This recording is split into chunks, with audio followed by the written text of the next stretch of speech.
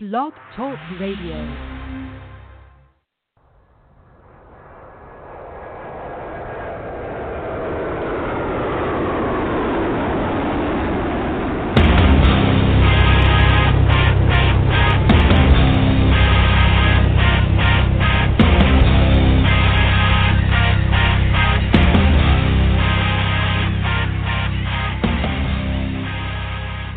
Happy Friday, everybody. Welcome to the Michael Cutler Hour. I am your host. It is November the 23rd, 2018.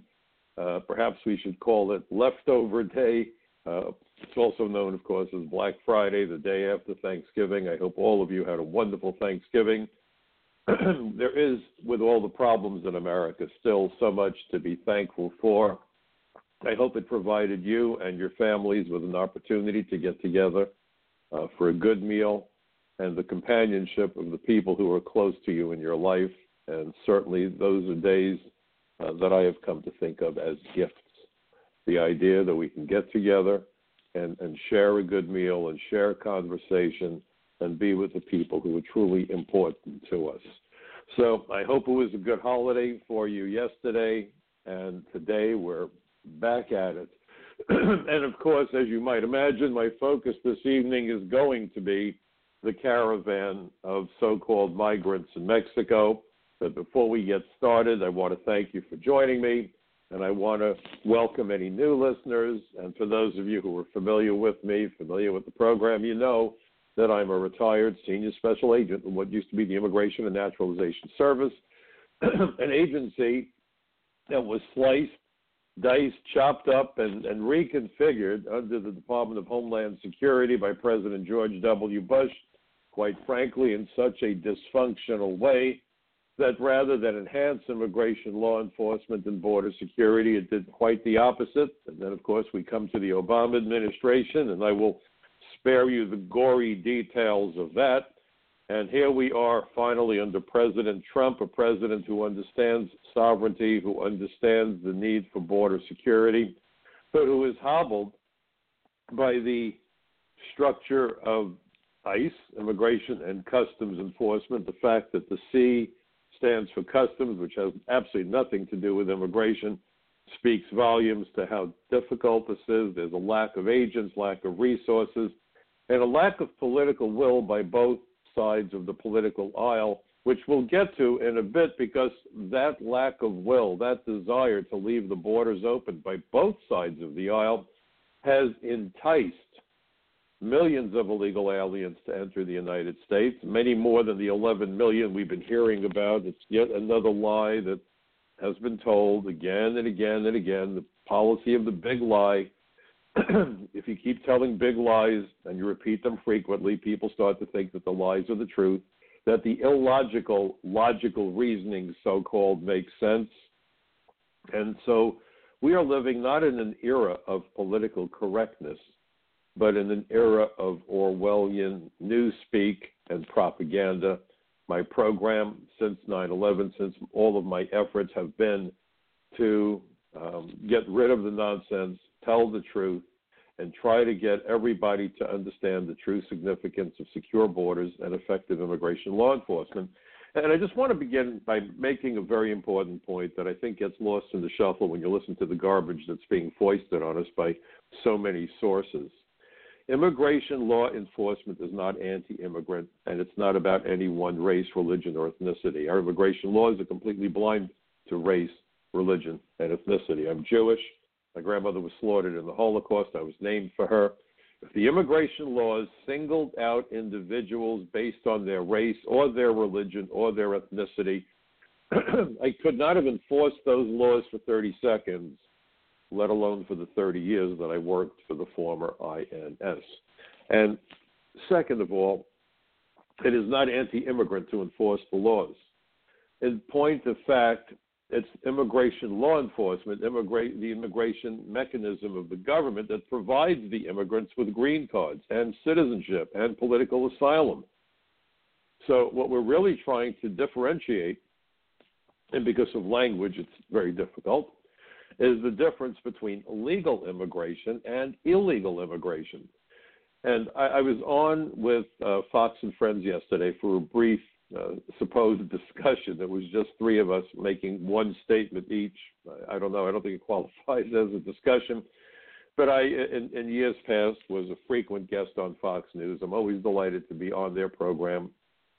But everyone always focuses on, we have a legal system and the aliens that come illegally are violating it. Yes, that's true. And it's not nice and it might be frustrating, but that's not the issue. That really isn't the issue. This isn't like getting into the movies when we were kids and the school thugs would sneak into the front of the line and not pay. They'd go in the side door and we'd be upset that we had to pay and they didn't and they got the best seats and so forth. It's not right. It's not fair. It's not the way to come to a country or enter someone's home either, for that matter. I would argue it's trespassing. But there's far more involved, and that's what I've been writing about for both Front Page Magazine, frontpagemag.com, and thesocialcontract.com. The immigration laws, the vetting process at ports of entry is geared, supposedly, and it's not, because nearly 500,000 aliens who are legally admitted violate the terms of their admission, their lawful admission, and overstay visas, work without permission, and so forth. So clearly, again, that's not working efficiently, but it's another failure by design. But at least in theory, the vetting process does two things. It creates a record of entry of the aliens, so we have their fingerprints, their photographs, and biographical data on file. And it's also supposed to prevent the entry of aliens who have dangerous communicable diseases or are severely mentally ill. Let's remember Ellis Island was a quarantine station. We're supposed to keep out criminals, human traffickers, drug smugglers, gangbangers, arsonists, rapists, sex offenders, we can go down the list. Spies, terrorists, human rights violators, war criminals, fugitives from justice. Those are people to be kept out of the United States. And finally, we get the aliens who were previously deported, aliens who have committed fraud in visa applications, and aliens who would likely become a public charge because they don't have the wherewithal to support themselves, and non-immigrant aliens who, if they worked, would be displacing American workers, causing them to lose their jobs, or at the very least, flooding the market with cheap labor. So because of supply and demand, that would then drive down wages and working conditions for Americans. Very simple, very clear, very straightforward, very common sense. Very common sense. But where does common sense end to anything in this country today? It's almost as though America is kind of like that company that was taken over by the children of a very successful businessman who built an empire on his good name, and then the kids come along and trash it. I remember I bought a car up in Westchester here in New York, and I won't mention the name of the dealership. The father worked his whole life to build up an automotive empire, a small empire, but he had several makes and models under his showroom floor. He was a revered member of the community. I don't recall if he passed away or he retired, and he passed the baton to his kids. And within 2 or 3 years, the kids ran the company into the ground, trampled the good family name, which was the name of the dealership, and they lost their business license because of unscrupulous, crooked practices. I look at America, and I think of the adults who preceded the current crop of political so-called leaders, and that was not just a Freudian slip, that was intentional. Eisenhower and Truman, both sides of the aisle. These were leaders. They put America and Americans first, and everyone expected it of them. And look at what we've gotten. And I know that my friends on the conservative side will be upset, but even Ronald Reagan was a globalist. He gave us the first amnesty, gave us the visa waiver program, included in the amnesty a provision so that we could not share amnesty files with any other law enforcement agencies, which did two things. It became an open invitation to visa fraud and immigration fraud, two issues identified by the 9/11 Commission as the key methods of entry and embedding of the terrorists. And it also made it difficult to share intelligence with other agencies so that we could work effectively together. Why in the world you would include that kind of confidentiality provision beats the heck out of me, but thank you, Mr. President. And he never hired more agents when he passed comprehensive reform, when he signed it into law. It wasn't comprehensive. It was called the Immigration Reform and Control Act, the earlier equivalent to what is now, I call it jokingly referred to as comprehensive reform. they tasked immigration agents with going after unscrupulous employers who would hire illegal aliens. And I'm all for it. We all were. Because up until then, the aliens could be arrested. The employers could not be arrested unless they were doing other things like harboring and shielding and transporting and so forth, kind of like what sanctuary cities do in this insane era, okay? But that meant lots more work, and we didn't have enough agents to begin with, which is how we wound up with the millions of illegal aliens that inspired the Immigration Reform and Control Act. Well, we didn't hire any more agents. That was the end of that. So both parties have done this to us, and unless we're willing to accept that the Democrats and the Republicans are in bed together, flooding America with cheap labor, we're not going to solve this problem because we're not going to hold those responsible accountable. And I know that when people respond to my articles, especially at Front Page Magazine, usually there's a lot of venom towards the Democrats. Full disclosure, I'm registered as a Democrat. Of course, I can't tell you the last time I voted for a Democrat, because the people that call themselves Democrats in politics now, for the most part, are not Democrats. Maybe on the local level in some town, there's truly a mayor, governor, city councilman who believes in what the old Democratic Party believed in, and so I don't want to drag their name through the mud, the sludge, the cesspool. It's not a swamp in Washington, it's a cesspool. You know, everyone keeps saying the swamp. Folks, a swamp is an important part of the ecosystem, of the biological, the biome. You know, critters live in the swamp, and the swamp is an important part of that biological system that we call planet Earth. And so it's normal, it's natural, it has a part in nature. Washington and the political process has become a cesspool. A cesspool is an artificial creation, and I can assure you there's nothing good to be found in a cesspool, okay? So I don't call Washington and this whole business a swamp. I call it a cesspool. And so you have politicians from the Democratic Party and the Republican Party who really agree on immigration. That's why they had bipartisan support, the 8 gangsters, because for different reasons perhaps, and in some cases the same reasons, they want to pander to the people that write their bribes, which is what campaign contributions are. They're bribes. When I was a federal agent, I was not allowed to accept anything other than perhaps a glass of ice water. We were instructed that if we went to someone's house, not because they were the target of an investigation, but perhaps they knew the person. Perhaps they were a neighbor down the block, and we were trying to get information from them, and we would knock on the door and introduce ourselves. I'd say, my name is Mike Cutler. I'm an INS special agent. I'd like to speak to you about Charlie Smith, who lives down the block from you. And they might invite us in. They might not. If they didn't, so be it. But the point was, if they invited us in, very often people would say, hey, you caught us just at the right time. We're just having some coffee and cake. Why don't you join us? If I had accepted the coffee and cake, and if Internal Affairs was aware of it, they would open an investigation. We were not allowed to say, thank you, we'll have some. What we were supposed to say is, thank you, but ice water would be perfect.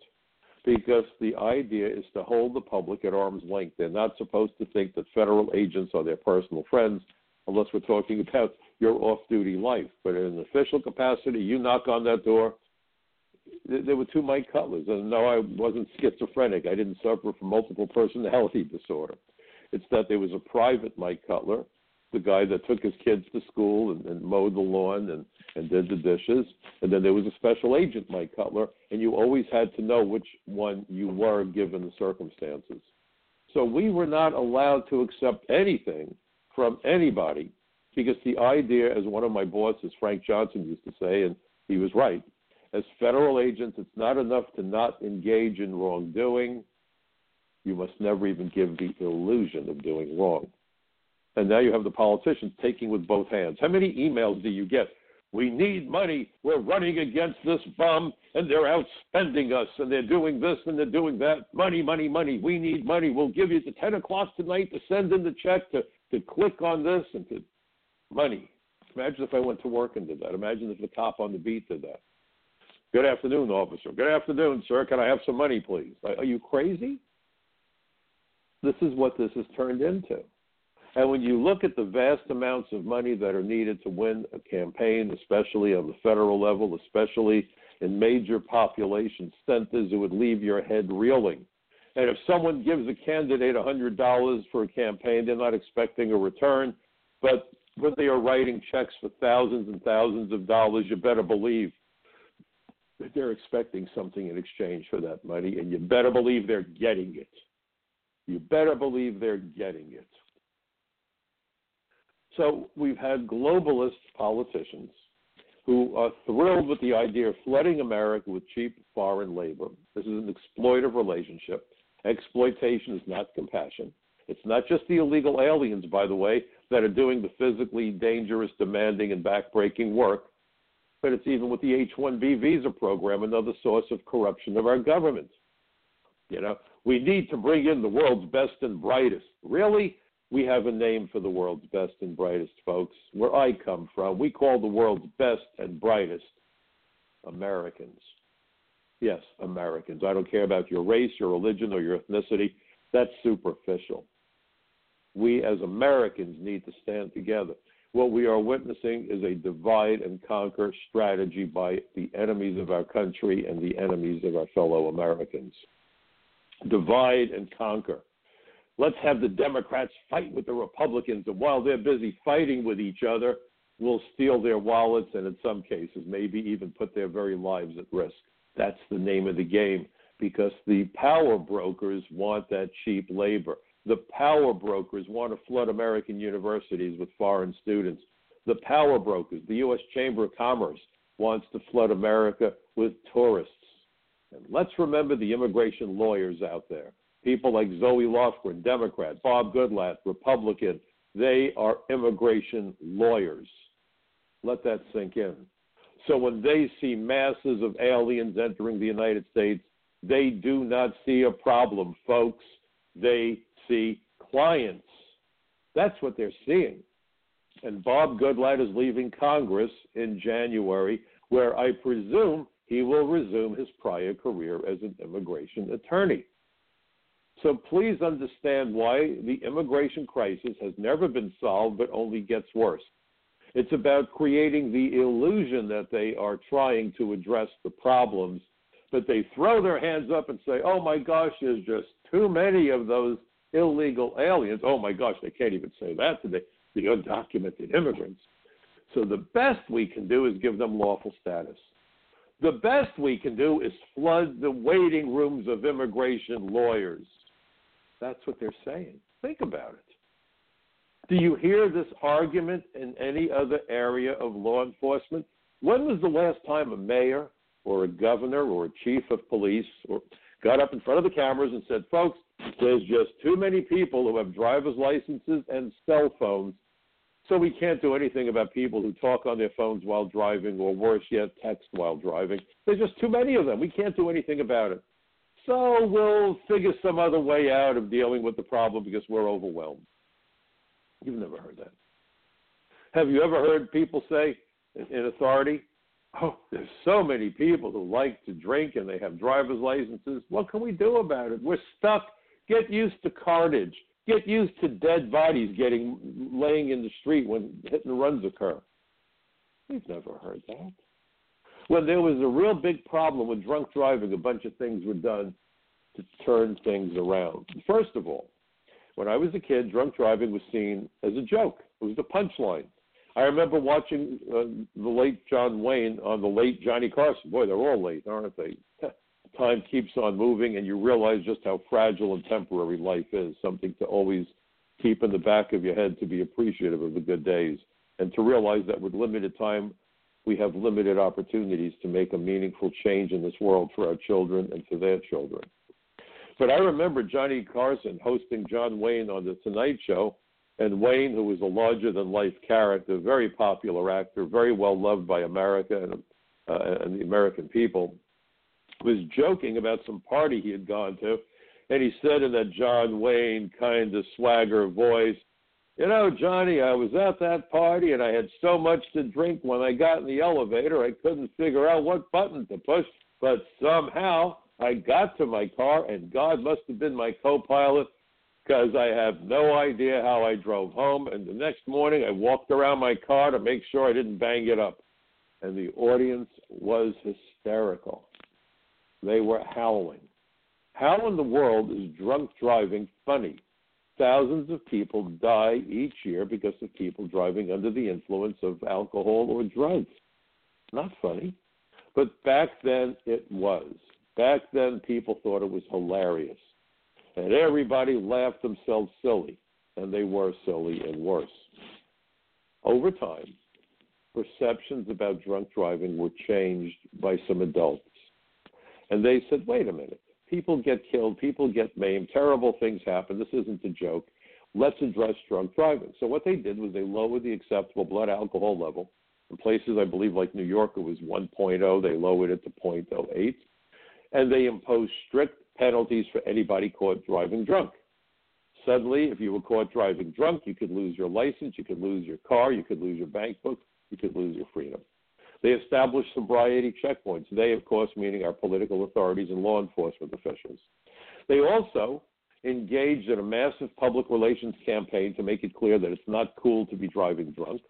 And they also made it clear that if you get behind the wheel and you're drunk, we will find you. I don't care how many people are out there. We are going to find you in particular.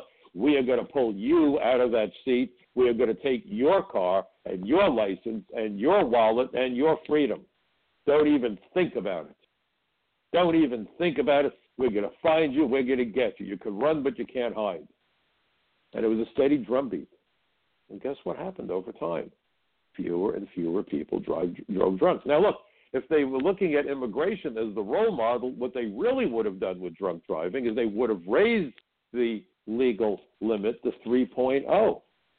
Now, there's a reason I say this. Because I don't believe, and I'm not a doctor, I don't even play one on TV, but I don't believe you can remain upright if you have a 3.0 blood alcohol level. So you couldn't be behind the wheel. So then, after you change the law, you could issue a press statement that says, since we changed the law and got tough, we haven't had a single fatality related to a legally drunk driver. Of course not. At 3.0, they're unconscious. But the people with the 2.0 blood alcohol are still able to drive, and they'd be killing people left and right. But by manipulating that one number, you could lay claim that legally drunk drivers were no longer killing anybody or hurting anybody or having accidents. And you'd say that's pretty stupid. And it would be, but that's how we handle immigration. Stop and think about it. We're told we can't deport them all. The only way to get rid of illegal immigration is to legalize everyone who's here illegally. That's the equivalent of raising the blood alcohol level to 3.0. It's not getting rid of the illegal aliens. It's just redefining who the individual is so that they no longer qualify as aliens illegally present in the United States. Of course, they didn't do it. Different pressure was being applied by different special interest groups. But this is the kind of betrayal that we're facing. When aliens run our borders, they are evading an inspections process that, as I mentioned before, is supposed to keep bad guys out of the country, people who pose a threat. By the way, if you want to look at the section of law, it's Title 8, United States Code, Section 1182, or under the administrative section of law, it's under Section 212 of the Administrative Code of the Immigration and Nationality Act, and it enumerates all the categories. So here's the interesting thing. Chuck Schumer, a few years ago, recommended the creation of a law that would have called for putting people in jail for 5 years if they are caught trespassing on critical infrastructure or national landmarks. He said that in New York City, for example, we had people climbing the Manhattan Bridge, the Brooklyn Bridge, unfurling PLO flags and all kinds of other crazy stuff. We had one kid climb the new World Trade Center, the Freedom Tower, while it was under construction. And Schumer then said, we need a new federal law, what else, that puts these people in jail for up to 5 years. Now, here is a segment, an excerpt from the statement that Schumer put on his website about the dangers of trespassing. Let me read this to you, and I want you to see something. He said this: with terror threats at a high, it must be made loud and clear to any would-be trespassers, adrenaline junkies, or potential criminals that the federal government and the NYPD take trespassing on critical infrastructure and national monuments very seriously. A law that makes this a federal crime and raises the current maximum jail time from 1 to 5 years would help to deter this behavior and provide the NYPD with stronger tools to combat this disturbing trend. So understand what he said. It's not if you're a terrorist or a convicted felon. If you're an adrenaline junkie and you want to climb some building or whatever, we're going to put you in jail for 5 years. We're going to put your rear end in a cage. Adrenaline junkie, okay? Don't have to be a known criminal. Don't have to be a documented convict, ex-con. If you're an adrenaline junkie, you do something stupid, we're going to get you, we're going to put you in jail, and we're going to do it so that more people don't do it. I would argue that aliens who run the borders of the United States are trespassers, and I don't think anybody out there capable of fogging a mirror would disagree with me. It's an act, at least, of trespass. The same Chuck Schumer who says that trespassing ought to put people in jail for 5 years, says that when aliens trespass on America, folks, incredibly, they've earned a path to the keys to the kingdom, United States citizenship. The disconnect blows my mind. It should infuriate everybody in this country. How can you think that you need to punish people who trespass on critical infrastructure and even landmarks, even if you're not a criminal, no criminal history, you're an adrenaline junkie, you're a fool, you're an idiot, you're a clown, you're a bozo. We're going to get you 5 years in jail for you. But the same Chuck Schumer said that when America is trespassed upon, again with that risk of terrorism very clear, we're not going to not only act against you, we will reward that behavior with a pathway to United States citizenship. Have we lost our minds? Am I getting this wrong, folks? So why in the world do you think you have all these aliens massing in Tijuana, and we don't know that they're only from Central America? We don't. And if you go to Front Page Mag, you will see my articles because I lay out why my concern is that Iran may have a role to play in all of this, because there have been a succession of congressional hearings where it's been disclosed that Hezbollah and Hamas, operating under the banner of Iran, Iran sponsors them, pays for them, trains them, equips them. There's hundreds of thousands of members of those organizations, plus Iranian shock troops that fly in routinely to Caracas, Venezuela, that they are now working in close coordination with human and drug smugglers in Latin America, pumping huge quantities of narcotics into the United States to destabilize America, to destroy American lives, to increase crime, because they see us as their enemy. And think of what is now going on because of that lousy nuclear deal that Obama entered into, that the Trump administration has decided to back away from because it was a terrible deal. And Iran has said, we're going to get even. We have a surprise for you. So when you look at all that, it's reasonable to assume that Iran may well be involved with that caravan. All we're hearing from the media is poor people from Central America, poor people from Central America.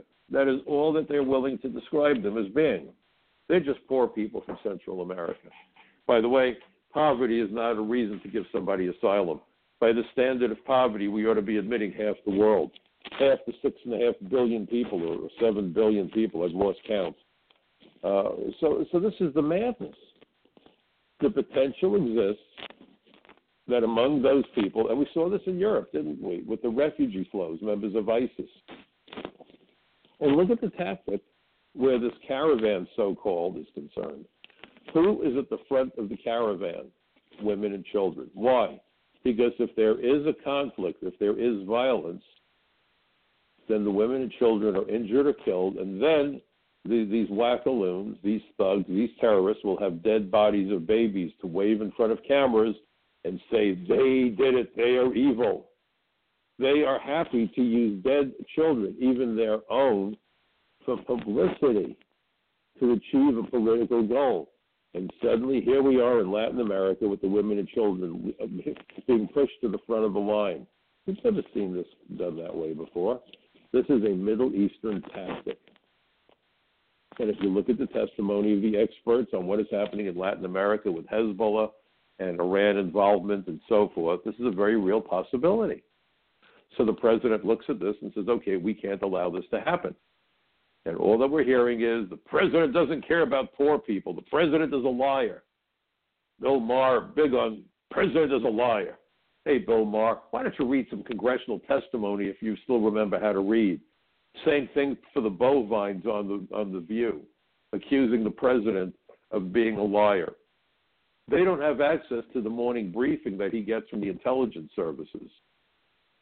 And I assure you that there are concerns within the government that terrorists as well as criminals and fugitives have embedded themselves within the ranks of the caravan.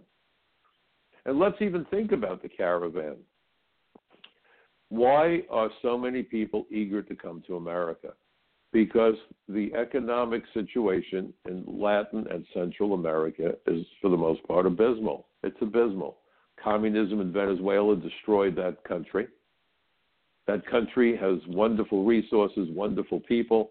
It's a failed state. Communism doesn't work. I want you to think of something, by the way, when you have discussions with your kids and they really weren't taught about communism. Here's something to think about. I think this works.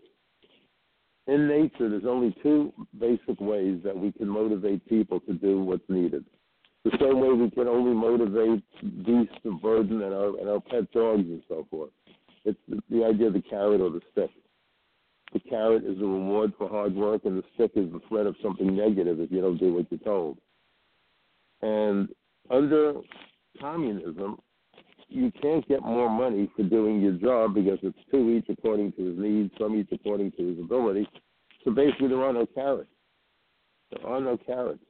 They try to give everybody the same amount of revenue, the same amount of income. That's what Alan Greenspan was striving for when he testified for Chuck Schumer on April 30th, 2009, referred to American high-tech workers as the privileged elite, and said that they were being paid too much money, what he called the wage premium, because they were being shielded from foreign competition. Of course they were. The Labor Department used to run immigration, and that goes back to the days of the Depression and FDR. Franklin Delano Roosevelt. We wanted to make sure that every job possible was held by an American to try to lift Americans out of poverty of the Great Depression. So they put it under the Labor Department to make sure that foreign workers wouldn't take Americans' jobs. But Greenspan says, oh, no, we need to make Americans compete with foreign workers. Bring in lots and lots and lots of foreign workers, and because of the wage pricing mechanism of competition, especially from the third world, you can get rid of that wage premium we're paying to the high-tech workers, and then we can head towards wage equality between Americans with skills and those with lesser skills. It's communism. So there's no longer a carrot. We're going to cut your wage. That's not a carrot. Well, what's the other way that you get motivated? The stick. And boy, oh boy, are the communists and totalitarians good at the stick. Joseph Stalin killed millions, tens of millions of Russians to keep them in line and to get control over them, the ultimate control freak, you see. The Second Amendment is important for two reasons, not just to protect us from the criminals, but to protect us from tyranny. So you have Joseph Stalin killing millions of his own people so that he could have power. It's sociopathic. And that's the two ways of motivating people. In capitalism, true capitalism, which we don't even see anymore, now we have crony capitalism and a rigged system. But the idea in capitalism is you study hard, you work hard, you get a good education, you put in longer hours, you make more money, you buy a better house, you make some good investments, and you live a better life. So that's the carrot. There are no carrots under communism. There are carrots under capitalism. That's essentially the difference. So communism is roaring through countries in Latin America, and when you have poverty, you have opportunities for recruiting terrorists, opportunities for recruiting people to do the things you want them to do so they can eat and their children can eat. Desperate people will take desperate measures. Women turn to prostitution as a last resort in some situations, because they're starving. What do? And if you look throughout the world, people commit crime. They go to prostitution. They sell drugs. They do whatever they have to do out of desperation because they don't know what else to do. They don't have any other ways of dealing with it. And very often aliens will run the border, head for the United States because they're living in abject poverty. And when we let them in, we are allowing them we're using America as a safety valve for regimes that ought not be allowed to get away with the garbage they're getting away with. If you really want to be compassionate, you don't allow people to come to America to be exploited and drive down everybody's wages. That's not compassion. Compassion would be to get those regimes in the other countries to straighten out and fly right and work with them so that their people don't come to the United States seeking a better life. Mexico's people are hardworking, they're conscientious, they're decent people. Mexico has lots of resources, including petroleum reserves. So why is there so much poverty in Mexico? Because of the corruption of the Mexican government and the economic system. It's an oligarchy, and America is rapidly becoming an oligarchy. Instead of America being the role model for Mexico, folks, Mexico has become America's role model. But, of course, Nancy Pelosi and Chuck Schumer won't admit it. But that's what they're looking at with envy. If we could only turn America into Mexico. This is madness. We've never seen this before, but we're sure as hell seeing it now. Chuck Schumer understands the danger of trespassing. He articulated it so well on his very own website, as long as it doesn't apply to America, but only critical infrastructure and national landmarks, you see. And along comes a judge from the Ninth Circus, not a Freudian slip, circus, not circuit, circus. We used to call it that at work. And he says the president has no right to impose any restrictions on aliens who come to America and want political asylum. Really? So when people sneak into the United States hoping to not get caught by the Border Patrol, when they are caught and they yell, political asylum, we're supposed to say, okay. They're using political asylum as a backup to sneaking past the Border Patrol. They're trying to trespass, but their fallback is if they get caught, then they're going to say political asylum. And President Trump rightfully says, hey, listen, if you want to come to America and claim asylum, and most of the applications are bogus, they're nonsense, they're BS, and many times once we allow them to proceed into America, they drop their applications and they never again pursue them because it's bogus.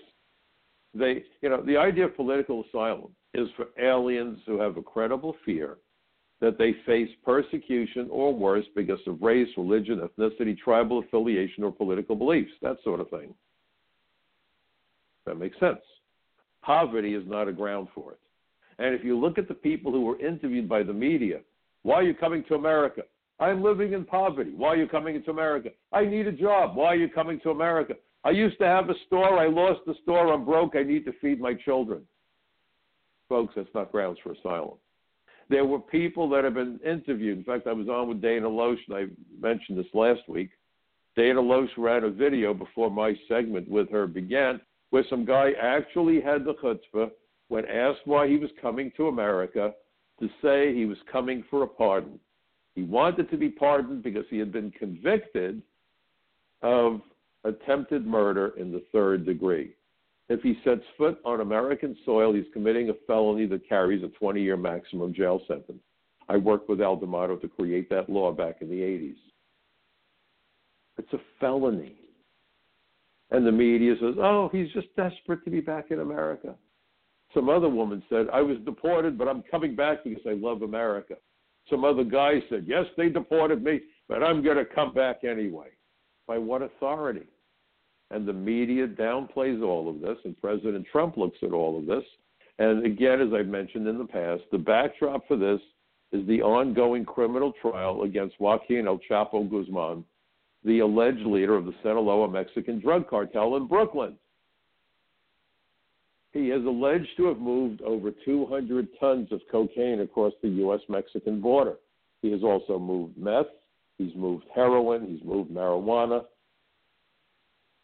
And yet you can't get the political parties from either side to build a wall to protect us from the gangs, to protect us from the drugs, to protect us from the violence. The Democrats jump up and down. We've got to get the guns off the street. We've got to get the guns off the street. Making guns illegal won't get them off the street. This isn't a magic wand. You don't raise your arms and then the guns all go vanish. And by the way, if they can do that, I'll sign up for it. I will forfeit my own firearms. I have a carry permit. I will forfeit my guns if there's a way to magically make all the guns disappear. That's not about to happen. There's no way to make it happen. The reality is that bad guys and crazy people will ultimately get their hands on firearms. And by the way, we still come back with the problem of tyranny. And there's certainly no magic wand you can wave to deal with tyranny, is there? So the problem is that we have to be concerned about getting the criminals off the street. And yet Nancy Pelosi stands with MS-13 over the president. When the president called MS-13 animals, she was offended. In a way, I was too, because I like animals. MS-13 are among the most vicious, pernicious, and sociopathic individuals that the human species has ever produced. They rape and kill and dismember children. And who are they doing it to primarily? The members of the ethnic immigrant Latino community. So how is it anti-immigrant to want to get the gangsters out of the immigrant communities? These are the lies we keep getting told again and again and again and again, and they repeat these lies, and enough dummy Americans fall for the lies.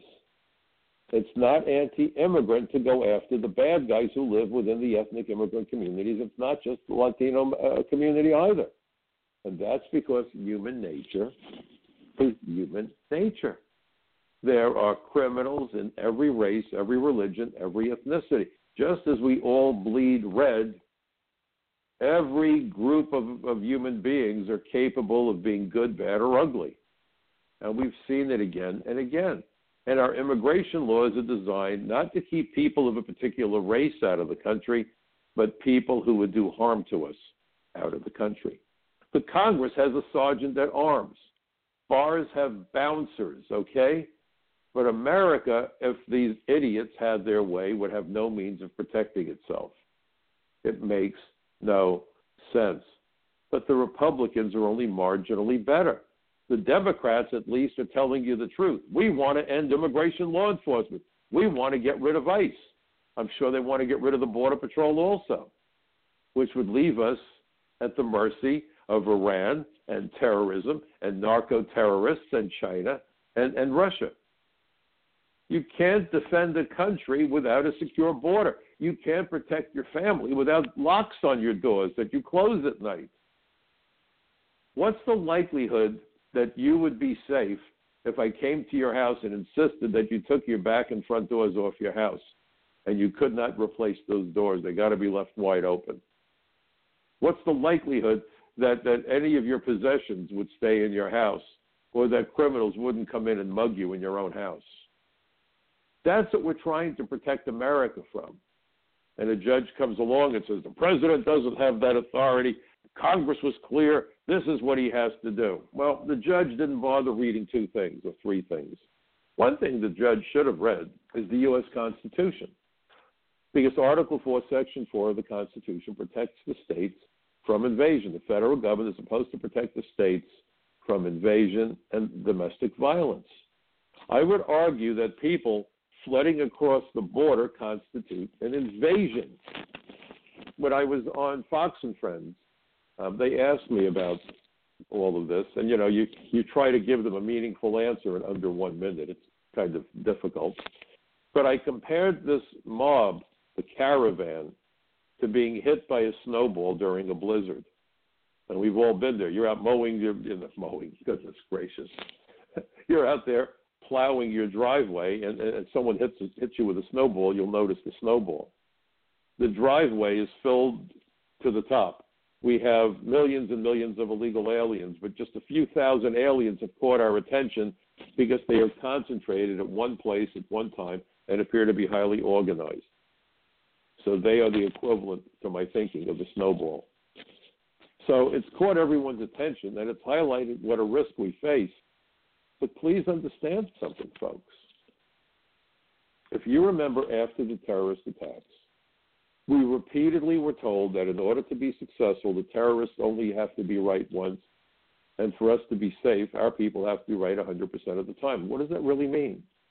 What it really means, every single alien who manages to enter the United States legally or illegally provides terrorists with that one opportunity they're looking for to get their operatives into the country so that they can carry out an attack.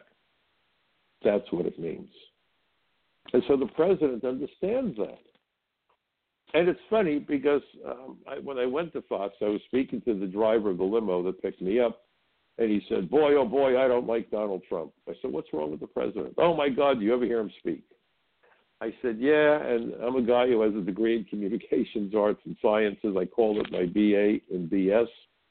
And sometimes I do cringe because sometimes I really wish that the president used more nuanced language. But the thing of the matter is I relate to the way that he speaks. And the reason I do that is my dad was a construction worker. He was a tradesman, a plumber. And he worked on the World's Fair, and he worked on John F. Kennedy International Airport. He worked on apartment buildings, and he worked on private houses doing construction. So as you might imagine, most of my dad's friends were members of the building trades. Donald Trump is a product of the building trade. Now, he was the boss, not a union guy like my dad was. But the point of the matter is that's his element. So even though he went to Wharton, which is a very exclusive business school, in his day-to-day life, Donald Trump was out there with all these hard-working construction workers who are some of the ballsiest men you're ever going to meet. They are hard-working, they're conscientious, they're honest. To them, no job is too difficult, too dirty, too back-breaking. It's a day's work. They're tough guys. They really are. And my dad will always be my biggest hero right along with my mom because he'd go off to work. It could have been 5 degrees outside or 105. He could have been sick as a dog. Didn't matter. I literally carried my father off his job at the end of his life when he was dying of lung cancer, in part because he worked in the Navy shipyards during the Second World War, and he was exposed to asbestos.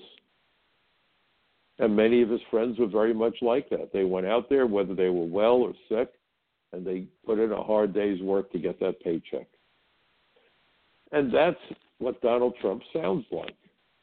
He might be a billionaire, but that was the environment that he grew up in with his father and so forth. And so, yes, his language isn't nuanced, and I wish it was. My mom used to say it's not what you say, it's how you say it. But he's the first president, perhaps since Eisenhower or JFK, who understands sovereignty, who understands the importance of secure borders, who understands that China has been taking us to the cleaners and he's trying to finally do something about it. How in the world China got most favored trade status is beyond me. They hack our computers every second of every minute, of every hour, of every day, of every week, of every month, of every year. And last year we admitted 152,000 Chinese STEM students into the United States, science, technology, engineering, and math. We are training their programmers that then go and hack our computers. They've built artificial illegal islands in the South China Sea. They've militarized them, and we're training their engineers who did this. And then we let these people get optional practical training in American companies, some of which do military contracts. And they commit espionage against us so routinely that the American intelligence services have sarcastically come to refer to Chinese espionage as Chinese takeout. And Trump is looking at all of this and scratching his head and saying, what the hell are you idiots doing? Why would we do this to ourselves? These folks are self-inflicted wounds. And we finally have a president who wants to bring it to a screeching halt. And of course, the globalists from both parties detest the president. But you see, this globalism is what has driven millions upon millions of illegal aliens into the United States over the past several decades. It's the words and motions of the globalists that are responsible for the caravan. These folks wouldn't be coming here if they knew they couldn't get in. They're coming here with an expectation that sooner or later they'll get in, and once they're in, when they play that game of hide and seek, there's nobody to seek, and they're right. We have 6,000 ICE agents for the entire United States of America, 6,000. More than half of them are being tied up with non-immigration law enforcement responsibilities.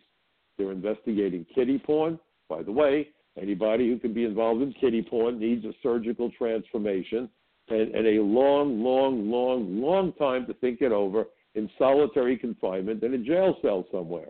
Okay? But why are you using ICE agents when postal inspectors and local police and state police and FBI can conduct investigations into kiddie porn? ICE agents are involved with looking for people who commit intellectual property crimes, people that make counterfeit Gucci loafers. I'm more worried about people who manufacture counterfeit passports. So aliens know that if they violate our borders and they violate our laws, in that game of hide and seek, no one's going to seek for them because we don't have the resources, and that's because both political parties understand this. Both political parties were very careful to never hire ICE agents. Because if you hire ICE agents, then they will know if people are hiring illegal aliens. And now it's my understanding. I was watching Graham Ledger. I was on a show last week. In fact, I love being on with Graham. They brought in a congressman who said that Bob Goodlatte and the Republicans are trying to get immigration laws passed that would make E-Verify mandatory. Mandatory E-Verify is a good thing. And bring in lots of agricultural workers.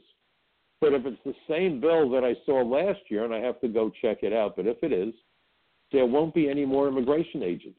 And mandatory E-Verify without more agents is worthless. It's like declaring that we're going to lower the speed limits on the highways, but there'll be no cops out there with radar guns to find people who are speeding. If you don't hire more agents, people that want to hire illegal aliens hire them off the books. So on paper, everything looks honky-dory. When you walk into the factory, you find out that there's 300 people working there who are not on the books. And we used to find this all the time. You'd have two sets of time cards, or maybe time cards only for the legal workers. So there's 312 people on a factory floor and 41 time cards on the wall. All the other people shouldn't be here, and they don't exist on paper. So if all you're doing is mandatory E-Verify without doing a field investigation, on paper they look like a model company. By not hiring the agents, the crimes don't get discovered, the employers don't get punished. And illegal aliens continue to work. And, of course, they ultimately will go to immigration lawyers looking for some immigration benefits, and that makes the immigration lawyers very happy. Why chase ambulances when the coyotes can deliver to you that which you need, a room of clients? This is the game that's been played on Americans for decades. Immigration has become the most efficient delivery system this side of FedEx and UPS. And that's why there are aliens in Latin America trying to come to America, because the expectation is that sooner or later, between the judges and the lack of resources and zero political will other than that exhibited by the president, they will get in and they will succeed. And I will tell you, if they do get in and if they do succeed, it's over. Because the caravan will become a routine way of coming to America. In fact, right now, the people of Mexico are screaming bloody murder, and they're demanding that they go back to Honduras or wherever they came from. But tonight, CBS News is reporting that Tijuana is overwhelmed as even more quote-unquote migrants pour into Tijuana hoping to enter the United States. And claiming political asylum fraudulently is not how legal immigration works, although that's now the new claim being made by the lawyers. They're trying to come legally by going into a port of entry and claiming asylum. They're not entitled to asylum. The great majority of those applications are denied, and the rest are abandoned by the applicant. What has been lost in this shuffle, what has been lost in this discussion, by design, this isn't an accident, is that to really come to America legally, those aliens should be getting visas. But, of course, they can't get visas because many of them either are abjectly poor, so they would become public charges, a ground for exclusion, or they've been previously deported, a ground for exclusion, or they have criminal histories, a ground for exclusion, or they are involved with terrorism, a ground for exclusion, or they're involved with narco-trafficking, another ground for exclusion. So suddenly, what we're witnessing is an evolution in the way that we perceive legal immigration. Coming into a port of entry and making a bogus claim for political asylum is not lawful immigration. It's a scam. It's fraud. And the 9/11 Commission was crystal clear that immigration fraud was the key method of entry and embedding for the terrorists. Ironically, the very first time I testified before a congressional hearing was on May 20th, 1997. The topic of the hearing was visa fraud and immigration applications benefits fraud. And that was in 97, and the hearing was called because of the two terror attacks carried out in the United States in 1993. Kansi, a Pakistani national, had a courier service. He had applied for asylum, and he was working as a courier, pulled into the CIA parking lot in Virginia, opened fire with an AK-47, killed 2 CIA officers and wounded 3 or 4 others, and fled the country.